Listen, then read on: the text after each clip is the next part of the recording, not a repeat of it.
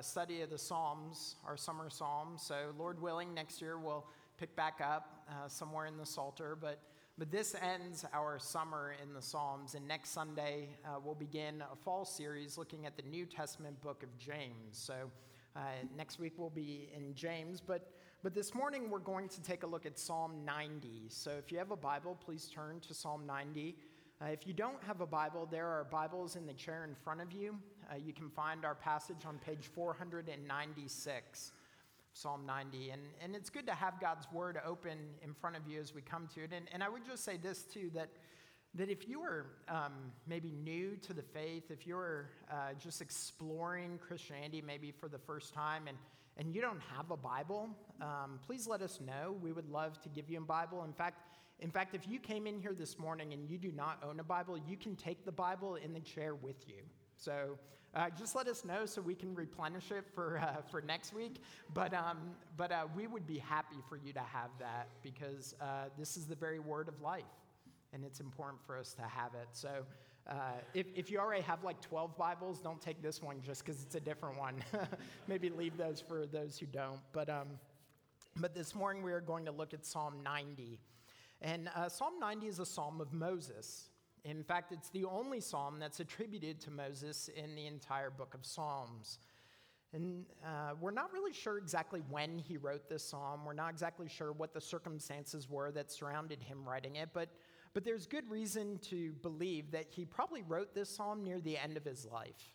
And one of the reasons why we can surmise that he wrote it near the end of his life is because the theme of death is prominent in this psalm. And so you can imagine that Moses, as the end is drawing near, as his years are coming to an end, that he's maybe now looking back on his life, and he's reflecting upon it. And he engages with the Lord in this prayer over what it means to live, not just what it means to die, because the truth is all of us are going to die, and so this is an important thing for us to take up and consider. But not just what does it mean for us to die or how to die well, but instead, what does it mean to live as we await that day of death?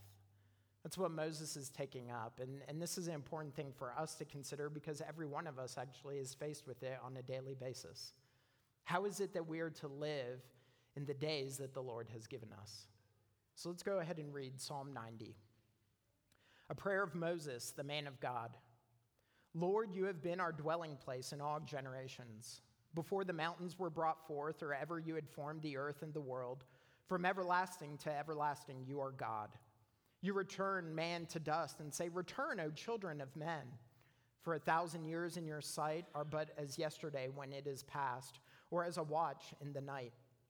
You sweep them away as with a flood. They are like a dream, like grass that is renewed in the morning. In the morning it flourishes and is renewed. In the evening it fades and withers. For we are brought to an end by your anger, by your wrath we are dismayed. You have set our iniquities before you, our secret sins in the light of your presence. For all our days pass away under your wrath. We bring our years to an end like a sigh. The years of our life are 70, or even by reason of strength 80. Yet their span is but toil and trouble. They are soon gone, and we fly away.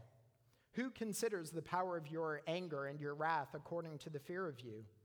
So teach us to number our days, that we may get a heart of wisdom. Return, O Lord, how long? Have pity on your servants. Satisfy us in the morning with your steadfast love, that we may rejoice and be glad all our days. Make us glad for as many days as you have afflicted us, and for as many years as we have seen evil. Let your work be shown to your servants, and your glorious power to their children. Let the favor of the Lord our God be upon us, and establish the work of our hands upon us. Yes, establish the work of our hands. Friends, this is the word of the Lord. Thanks be to God. Let me pray. Our Father, it is true that you are from everlasting to everlasting, that you are the beginning and the end, that you are the Alpha and the Omega. You are the Almighty King. And so we come as your people humbly before you and ask that you would show yourself to be faithful yet again, that you would remind us of your steadfast love, and you would teach us to number our days. So help us now. Allow the words of my mouth and the meditations of all of our hearts to glorify you, to please you, our God and our King, in whose name we pray. Amen. Amen. Well, I know Christmas is still a few months away, but as I was reading this passage, I couldn't help but be reminded of A Christmas Carol. So Charles Dickens' wonderful story, A Christmas Carol. I'm sure almost all of us are familiar with this because of the many movie adaptations of A Christmas Carol, and some of us have actually read the book, right? It's really short. It's a great read. I would encourage you to take the time. It'll only take you a day or two, but A Christmas Carol is a very fun book that I was reminded of because of what occurs with Scrooge. So you remember A Christmas Carol? It centers on this one man, this old, miserly, crotchety old man, Ebenezer Scrooge, right? Even that name, Scrooge.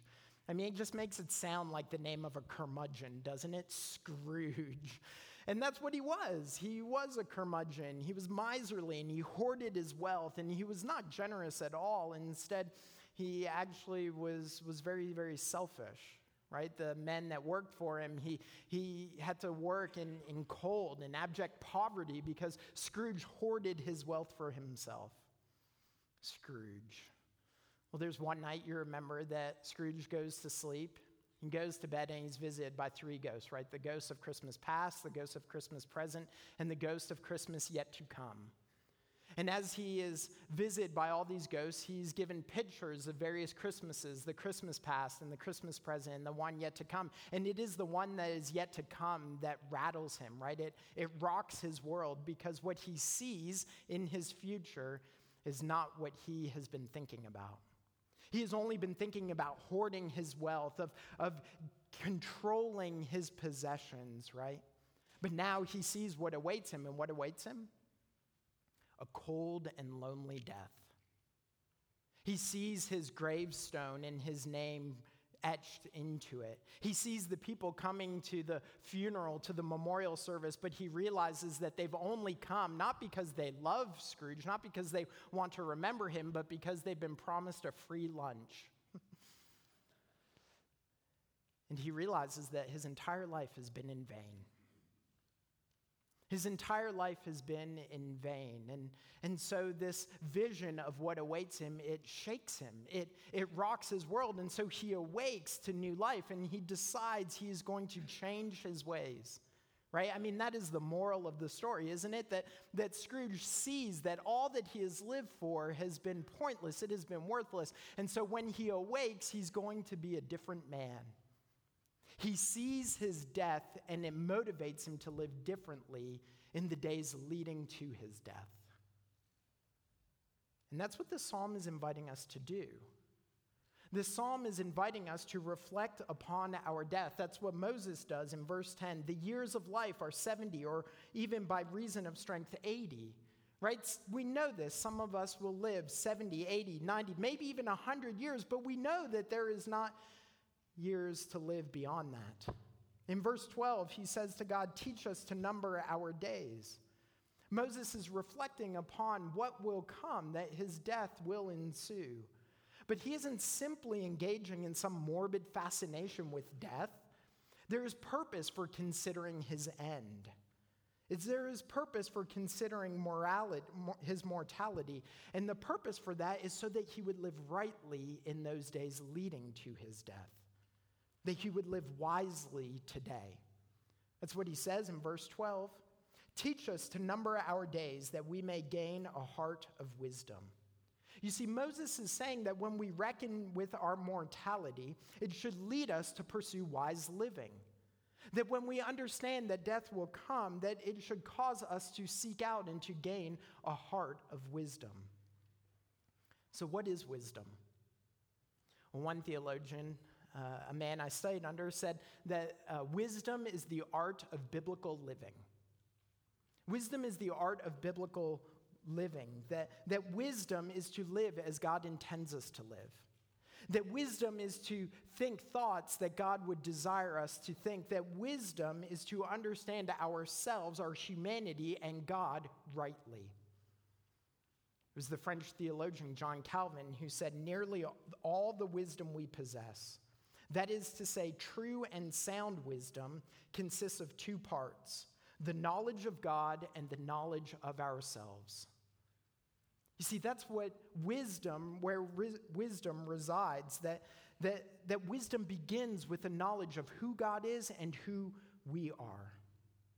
And so that's what we're going to do this morning as we acknowledge the fact that death will come calling for all of us, that we are going to consider how is it that we are to live wisely in those days.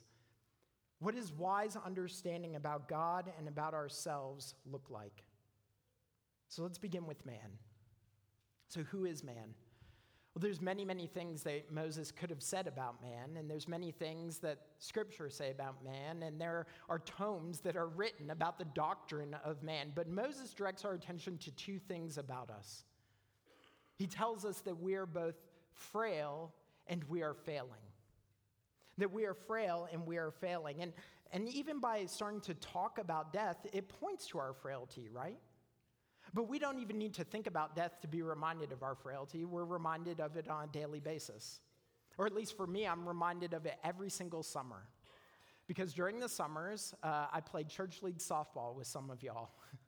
And we go out on the field and we put on our CTK jersey and we wear our hats and I grab my glove and I run out to my position. And I'm standing there at shortstop, I'm ready for the ball to be hit, and invariably sometime the ball gets hit and I move quickly to run to get the ball, right? I'm moving quickly to my left to run behind second base because the ball is bounding up the middle, and I'm running to it, and I stretch out my glove, and I open it up, and as I do so, I see the ball go shooting right past. And the people who are on the team of the guy who just hit the ball are clapping, what a great hit, perfect placement. And maybe the fans in the stands are going, nice hit, well done. And I'm sitting there in my heart, smacking my glove against my leg. Sometimes it's not just in my heart, by the way. And what I am thinking is not a great hit, not a wonderful placement of a ball. What I am thinking is 6 months, 1 year, 2 years, 3 years ago, I make that play and I make the off-balance throw, and he's out by like a foot or two. Every single summer, I'm reminded I'm a little bit slower, that my legs don't move as quickly as they once did, that my muscles are sore in places that they were never sore before, and my shoulder, it seems to creak when I throw. And y'all know what this is like. You know what this is like because your eyes are starting to fade and you're supposed to be wearing glasses, right? I say supposed to because sometimes we don't when we should, right? Our hearing is starting to go, and so we have to wear hearing aids now. And just the simple act of getting out of a chair, we feel the creaking in our joints. And all of these things remind us that our bodies are failing. It reminds us that we are frail, right? And that's what Moses is reminding us of. He's reminding us that our bodies are frail. In verse 3, he says, to God, you return man to dust and say, return, O children of man. Now that language of dust, it harkens us back to Genesis, to two different places in Genesis. The first place, it's reminding us of our state in creation. So you remember in Genesis 1 and 2, we have the details of creation, that God created the heavens and the earth and all that they contain in the span of 6 days. And on the sixth day, God created the jewel of his creation. He created man. And in Genesis 2, we have a zeroing in, a focusing in on the creation of man. And there we read that God, he formed man of dust from the ground and breathed into his nostrils the breath of life. That God created man out of the very dust. Now that is just mind-boggling to think about. We kind of pass over that. But if you just take some time and think, like that is remarkable. But then think about what dust is. So we are the jewel of creation. That's what, how Genesis 2 kind of builds up to. But we are yet but dust. We are dust. I mean, think about dust. Dust isn't firm. Dust isn't strong. It's frail, right? It gets blown by the wind. It just goes here or there. And that's what we are. We are but dust. We are light and weak, and we are blown here and there by the wind. We are frail. That's the first thing that the fact that we are dust points us to. It reminds us of creation, but But the fact that we are dust also reminds us not just of creation, but it reminds us of the fall. It reminds us not just that we are frail, but it reminds us that we are failing. See that phrase, you return man to dust and say, return, O children of man, it is invoking the very words that God spoke to Adam. So you remember after God created Adam and Eve, he put them in the garden. And while they were in the garden, Adam and Eve were to tend the garden, and they were to care for the animals, and they were to eat of any of the fruit of the trees except for one, right? There was one prohibition, don't eat of the tree of the knowledge of good and evil. And so what did Adam and Eve do? You can't touch it, you can't eat it, you can't have it. And so what did they do? They had it. So they went and they ate. And they rebelled against God and they turned from his ways. And so when God comes into the garden and he asks them all these sorts of questions about what they have done, he places a curse upon them. And what does he say? By the sweat of your face you shall eat bread, till you return to the ground. For out of it you were taken. For you are dust, and to dust you shall return. You see, because Adam had failed to obey God, his failure brought death into this world. Because Adam had failed to obey God, death is an intruder in God's good creation. But this failing didn't end with Adam. It continued with Moses. He says in verses 7 through 9, for we are brought to an end by your anger, by your wrath we are dismayed. You have set our iniquities before you, our secret sins in the light of your presence. For all our days pass away under your wrath. We bring our years to an end like a sigh. You see, man's failing didn't end with Adam. It continued with Moses. Moses failed, but so too have we. Moses said, our iniquities are laid before the Lord. See, Moses knew this firsthand because Moses, though he was the man of God, that's how he's described in our title. He is the man of God. He's the great prophet of God. He's the man who delivered Israel out of Egypt at the command of God. He's the one who stood on the mountain and conversed with God. He's also the man who in his anger and sin struck the rock and was disciplined by God. Moses knows that he too has sinned, that he could not hide his sin, and neither can we. I mean, did you notice that in our confession of sin, we confess that God forgive us for all the sins that everyone knows? Basically, that was the language. And forgive the sins that no one knows. Forgive the sins that we keep hidden. The reason why we confess that is because we know what Moses has said, that even our hidden sins are known to God. Right? Those sins that we keep in the deep recesses of our minds, in the darkest place of our hearts, those sins that we never speak of, that we won't even whisper of. And those sins that no one ever sees. We think we may have hidden them, but to God they are crystal clear. They are laid before him. You see, the truth is, friends, is that we have failed. Like Adam before Moses and Moses before us, we too have failed. We have failed to trust God in faithfulness and trust. We have failed to walk with God in obedience and hope. And because of this failing, we deserve death. That's what Romans 6 tells us, for the wages of sin is death. That is what we have earned. You see, we are frail and failing. That's who man is. Now, before you're completely despairing, right? It's like you probably didn't wake up thinking, man, I can't wait to hear about some death this morning. Before you're completely despairing, remember that death doesn't just teach us to look wisely at ourselves. Our deaths also teach us to look wisely at God. And what we see is that though we are frail and failing, God is forgiving and firm. God is forgiving and firm. Look at what Moses says in verses 13 through 17. Return, O Lord, how long? Have pity on your servants. Satisfy us in the morning with your steadfast love, that we may rejoice and be glad all our days. Make us glad for as many days as you have afflicted us, and for as many years as we have seen evil. Let your work be shown to your servants and your glorious power to their children. Let the favor of the Lord our God be upon us, and establish the work of our hands upon us. Yes, establish the work of our hands. This is interesting because Moses, right after he talks about his sin and his iniquity and his death, he says, God, turn to us. Why would he want God to return to him? Like if my sin, right, okay, let's just be honest, when we sin against one another, our very first thing that we think is, man, I really hope they show up at my door tomorrow, right? Like we hide, we want to pull away, we don't want to be confronted by the person that we've sinned against, and yet Moses says, return, O Lord, and why? Why does he do that? Because he knows that in his need, in his failing, and in his frailty, what he needs is God's forgiveness. That is what he is in need of. He knows that though he has sinned, what he needs is God's grace and his mercy. He needs his pity. You see that? He asked for it. Have pity on your servants. Moses needs God's great love. And Moses can ask for God's great love. He can ask for his pity and mercy because Moses experienced God's mercy himself. Right? There are many places we could turn to point to the fact that Moses knew God's grace, but Exodus 32 is a great one. Exodus 32, you remember God has delivered his people out of Egypt.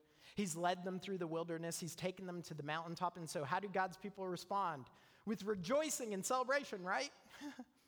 No, they build a golden calf and they bow down and they worship it and say, this is your God who brought you out of Egypt. They turn to idols and they turn away from the Lord. And so what does God say? He's on the mountaintop with Moses and he decides he's going to bring destruction upon Israel. Do you remember this? And he would have been right to do so. He would have had every justification to do that because Israel was turning away from him. But what does Moses do? He stands between God and the people and he intercedes on their behalf and says, have pity. Relent, Lord. Remember the promises you have made to Abraham and Isaac and Jacob. Have mercy on your people. And God did. God took pity on them. He was merciful to them. He was gracious. And Moses experienced this firsthand. That's why he can say, return, O Lord. Have pity on your servants. Return, O Lord, and show your steadfast love. He knew the grace of the Lord. And friends, if you are in Christ, so do you. You see, the truth is that the same grace and the same mercy that Moses needed is the grace and mercy that we need and that we receive. A few chapters later in Exodus, God declares that he is the Lord, a God merciful and gracious, slow to anger and abounding in steadfast love and faithfulness. And we too know that steadfast love and faithfulness. We know the forgiveness of the Lord because it is in the cross that we see God's forgiveness on greatest display. Because it was in the cross that God showed his great work and his glorious power. Because in the cross, Jesus took our sin and the judgment we deserved upon himself so that we would be forgiven.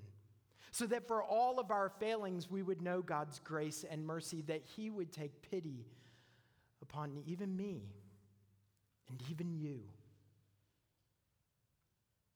It is the cross that we see God's forgiveness on display. That God is forgiving in the face of our failures, but we also see in this passage that God is firm in the midst of our frailty. Did you see how the psalm begins in verses 1 and 2? Lord, you have been our dwelling place in all generations. Before the mountains were brought forth, or ever you had formed the world, and the earth and the world, from everlasting to everlasting, you are God. Before the mountains were formed, before the earth was ever fashioned, before the world even existed, there was God. I mean, we pass over this. We think about, right, we can say that, like the eternality of God, like it just kind of rolls off the tongue a little bit, right? Like God's always been. But I mean, think about that for a minute. Before there was Bent Mountain, there was God. Right? Before there were the oceans, there was the Lord.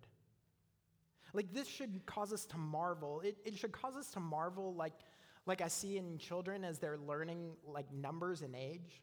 So I was reminded this week of when our kids were a little bit younger and we were teaching them to count. So we have these placemats at our house, some of you have seen these. These are educational placemats. And as the kids have gotten older, they've become more advanced. So we have like the presidents, and we have maps and the solar system, and we have the periodic table of the elements. And every once in a while we're sitting eating dinner and we point these things out. I don't go to the periodic table. That's where like Kat goes, because I don't know what this stuff means. But this is what we have before them. And when they were younger, they had more basic ones like letters, A, B, C, right? The alphabet. We're teaching them the alphabet and numbers. And our number one, it had 1 through 10. And then the line below it was 11 through 20. And then 21 through 30. And it kept going like that. And when the kids were like 4 and 5, and we're going through this 1, 2, 3, 4, they'd be like, well, where am I? Like, how old am I? And we go 1, 2, 3, 4. And they'd be, wow, I'm 4. It was this cool thing, this light bulb going off. And then every once in a while they go, but where are you, Daddy? Where are you, Mommy, on the list? And so we go, well, not on the first row, and we'd pass the second row through the teens and pass the third row through the 20s, and we'd hit the 30s, right? And I'd go, well, I'm down, you're here, and I'm here, and Mom's right there. She's just a little bit on the, we like to point out that Kat's less than a year older than me, but she's still older. So anyway, so we would point this out, and I would go, you're here, and I'm here, and they'd be like, 36? That's so old, right? Right? Because to a 4-year-old, 36 is forever, right? And then we go, it's really not that old. 36 isn't that old. I can still lift you up, right? I can still put you in your place, you little man. No, but we would keep pointing out, these numbers, and 36 isn't that old. And we point to other numbers on the graph, right? There's 40, and there's 80, and there's 90. And look, this isn't even on the graph, but there's 1 million. And their eyes would just be bugging out of their head, right, as they're trying to comprehend 36 and 86 and 1 million. And I was thinking about that, like, when we think about that God has always been, like, that's what should happen to our eyes. They should bulge out of our heads. And we should just be shocked. I mean, like, I was thinking about this, like God has no age. Have you ever thought about that? Like, for God to have an age, it means that there had to have been day one of God for us to start counting, right? But that would have meant that there was a time when God was not, but God has always been, and so he's not even on the placemat. Like, kids, like, that is mind-boggling. He's not on the placemat. He's always been.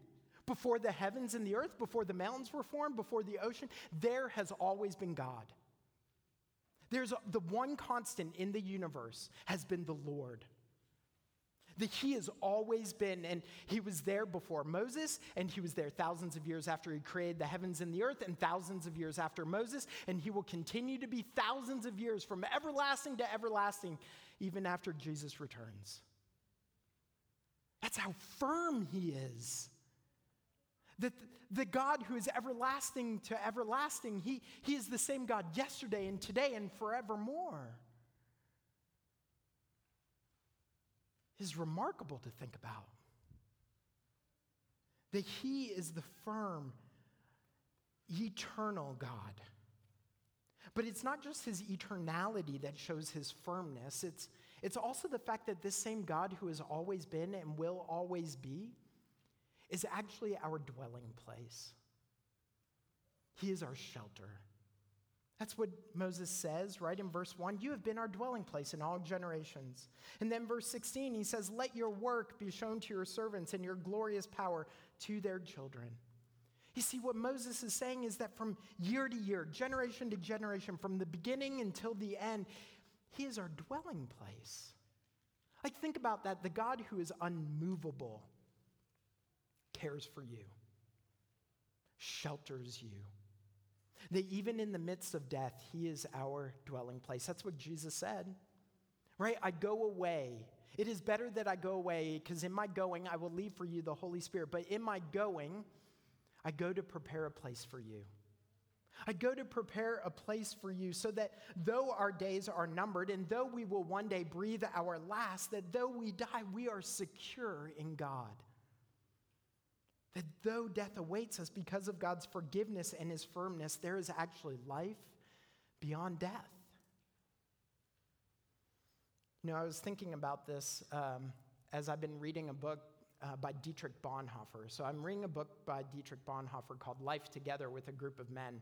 And this book is wonderful. It's about community and the church and whatnot. But as I'm reading it, I can't help but constantly be thinking about Bonhoeffer's life, not just the words he's writing. And Bonhoeffer, if you don't know, was a German pastor who lived in the 30s and the 40s. And he lived in Germany. There was a stint there where he lived in the United States, but he was living in Germany. And he was there during the time when the Nazi Party was trying to make the German church an arm of their propaganda. That they were trying to bring the German church under their authority. And Bonhoeffer, with some of the other pastors in the German church, resisted this. They resisted, and Bonhoeffer himself actually went underground, and he sought to work against the Nazi Party and the threat of Hitler. And so he was caught eventually, if you know his story, and he was placed in a concentration camp. And though Bonhoeffer was surrounded by death, and he was reminded of death on a daily basis, he continued to proclaim the truth. And he continued to pray before the guards, and he continued to share the gospel with those around him. And then the day came when Bonhoeffer's name was called. And everyone knew that when the guard called your name, what awaited you, it was your death. And so Bonhoeffer left his cell, and he went to the gallows. And he went and he fell on his knees and he prayed before the Lord before he would be executed. And the camp doctor survived the war, and he was reflecting back on that day when Bonhoeffer was executed, and he said this. He said, "I was deeply moved by the way this lovable man prayed, so devout and so certain that God heard his prayer. In the almost 50 years that I worked as a doctor, I have hardly ever seen a man die so entirely to the submissive will of God." It's remarkable. It's beautiful, isn't it? That even as he went to his death, a death that was wrong, like he was a death that he was being falsely executed, like even though he was going to his death, he went completely confident that he was secure in God. But there's more to it. There's more. Before he ever made it to the gallows, when they called his name, he walked out of his cell and he turned to his cellmates, his fellow prisoners, and he said to them, "This is the end. For me, the beginning of life." This is the end, for me, the beginning of life. You see, Bonhoeffer knew what Moses knew, and what for all those who are in Christ know, that though we are frail and failing, that though there is a day coming when we will breathe our last, that though our days are numbered, that God is firm, that God is forgiving. See, Bonhoeffer knew exactly what it is that Moses is encouraging us to take comfort in. That though we die because of Christ, we will certainly live. And so, friends, let us not despair at our failing. Let us not be overcome by our frailty, but instead, let us rest secure in the one to whom we dwell. Let us rest secure in the God who is forgiving, and the God who is firm. Amen. Our Father, we do thank you that you have not left us to ourselves, but even though we are deserving of your judgment, we are deserving of discipline, that though because of our failing, our sin, and because of our frailty, we know that we will one day die, we thank you that you are firm, that you are forgiving, that you are immovable and unshakable. And so we take confidence, we place our hope in you, our God who is firm, our God who has forgiven us through Christ. And we ask that today and tomorrow we would always hope in you, knowing that we are secure. You are our dwelling place. So, Father, teach us to number our days so that we would live wisely today. We pray in Christ's name, and God's people said, Amen. I'll invite the ushers to come forward, and we'll take this morning's tithes and offerings.